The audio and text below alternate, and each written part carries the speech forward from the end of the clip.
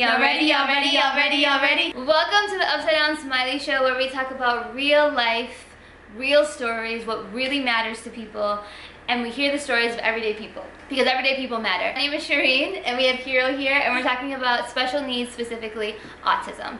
Cue the intro.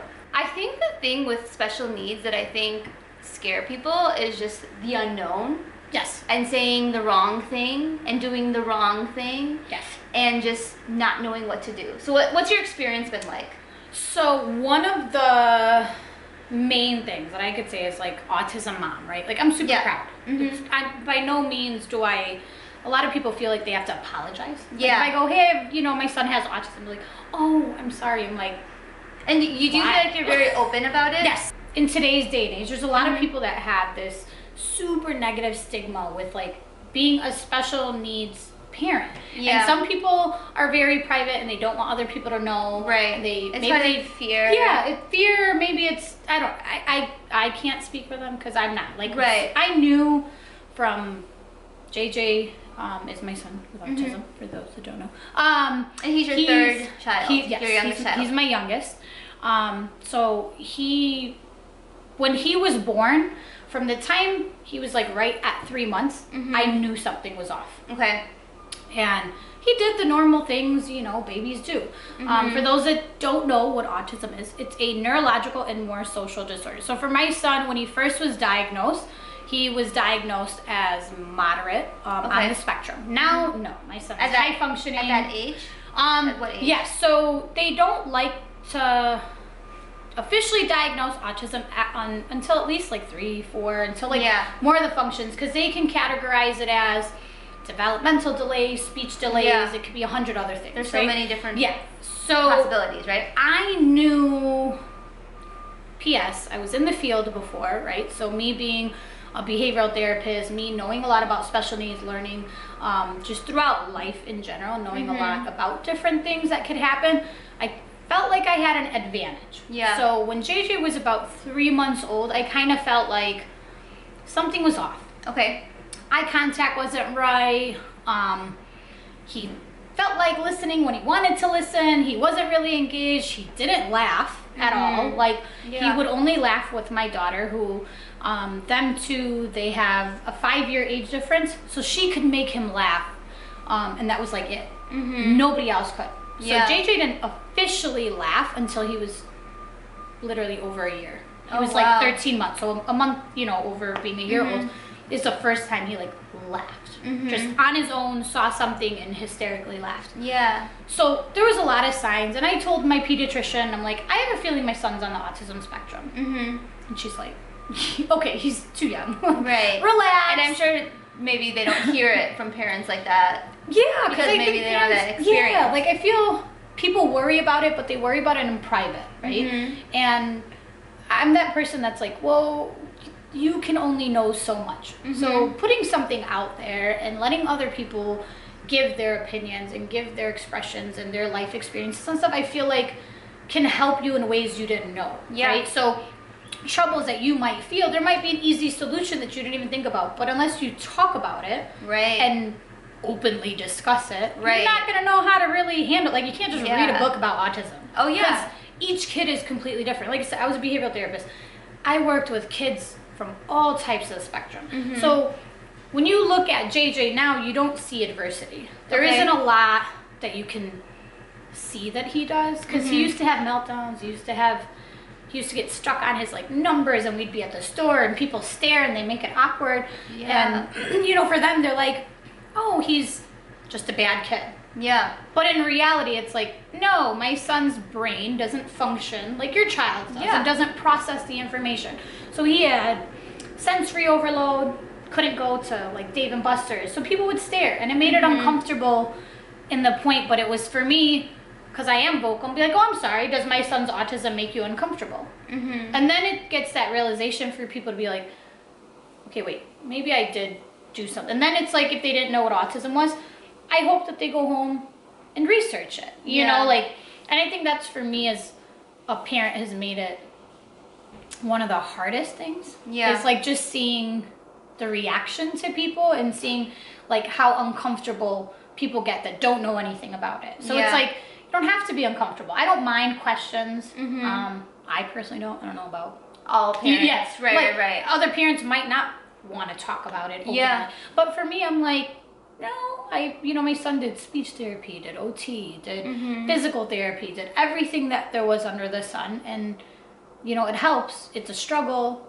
school stuff, like he goes through, he's high functioning. So the kid knows math better than a 5th grader, and he's in 2nd grade right now. Like he's super advanced and stuff, but that social component, he's not. So like, if he was here, hello, when you're like, dude, personal space, go that way. Like, why are you so close to me? Right? So like little social aspects of that he doesn't get. So when he's out, it is hard to get people to understand his little quirkinesses, like at the park and how he's trying to befriend kids.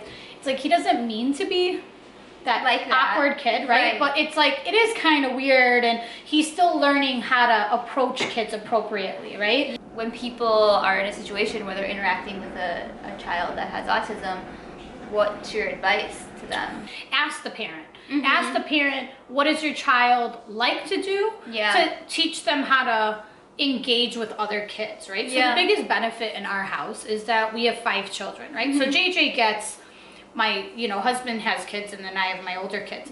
So he's a lot of social interactions. Absolutely. And so he had great social interaction with my older ones as he was getting older.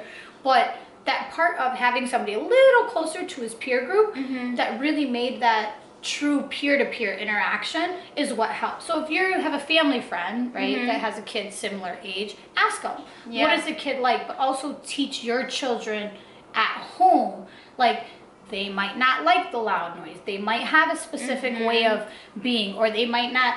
Like, JJ used to be touch, he'd have a meltdown because that was too much in his comfort.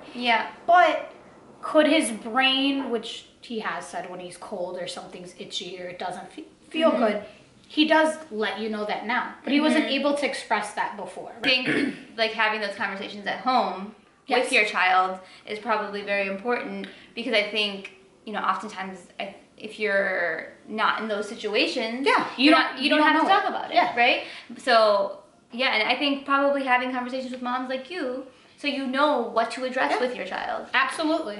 And I think it's not about, how do you just ask somebody? If you can, we all can feel energy and human energy, and just directly ask somebody, go, hey, do you mind talking about it? And I feel like that should be the starter piece for a lot of parents. And I feel, for me, in my position, being a special needs mom, and being that I am so vocal about having a son with autism, I think it makes that a little easier as an approach. You're an approachable person. Like, just in general. But some people still feel that they're uncomfortable. So I can tell somebody's curious about something. So I'll ask them, like, want to know something? Do you have a question? And they're like, well, ask me. I want to be able to help you, because in turn it does help my child, because he has to function in this world, in society, with everybody. We teach him at home how to be kind to one another, how to embrace differences. And I feel like if we taught our children that at home more, that they'd be able to easily accept it. My son's in a mixed, he's in 50-50. So he's, half the time he's in a smaller structured classroom, and the other half he's in a regular classroom. So he does have to interact with these kids. So the school can't legally tell you your child's in class with a special needs kid. So I feel like for parents, it's very important to have those conversations at home. And if you want to ask a kid, hey, is there any kid that is a little different, or maybe does have a aide helping him? The kids know. I feel like if we express that and accepted each other's individuality and little quirkinesses and fun things about each other, I feel like not always kids try would to have it. feel like you have to fit in and be like this standard, or what this is. Right. And I think but that's what we heard when we were kids, right? And I know that's still the same, because I've heard my nieces say things like that too. In this whole life journey, do I worry for my older kids? No, not as much. Do I worry about all the rest? No, I don't. Like, I don't. And, out of the 5 kids that are in our house, JJ's my concern, because I am worried. I don't know how society is going to accept him. I don't know if they're gonna understand why he acts the way that he does. Yeah. My son's 7 right now. There's Yeah. still 11 years until he gets at an 18 mark where But that's a gonna long life to live. yeah, where that's gonna be like, okay, I gotta let him do those things like go to work. How are people when he gets a job, right? If those interactions with people, what if he does do something wrong and somebody screams at him and somebody yells at him? Like, how is he gonna be able to handle that? Or if he's gonna be able to handle that? Right. What if my son just decides he wants to run off and hide in a corner? Yeah. That's like reality for me. Yeah. The transitions in itself have been cool. So, right. And seeing the growth, right? Yeah. And I'm sure there's other moms that either have these kinds of fears or are going through similar things with their own children. And I'm so thankful for you to be like open about it because, you're supposed to. Like, we're moms. We're supposed to help each other. That's the whole point of parenting. There's no need to be like competitive. No. And At all. I think For what? And I think in general, like all the topics that I try to talk about, it's the premise of it all. I think is communication. Like just that's the bottom root. Just of anything in life. Anything like mental health. You start talking about it more, and I do it too. I try to like bottle it up. I try to deal with it myself. I do. But you need to need to talk about it. And because there's people in your life that want to help, and people want to listen, and people want to be there for you. Yeah.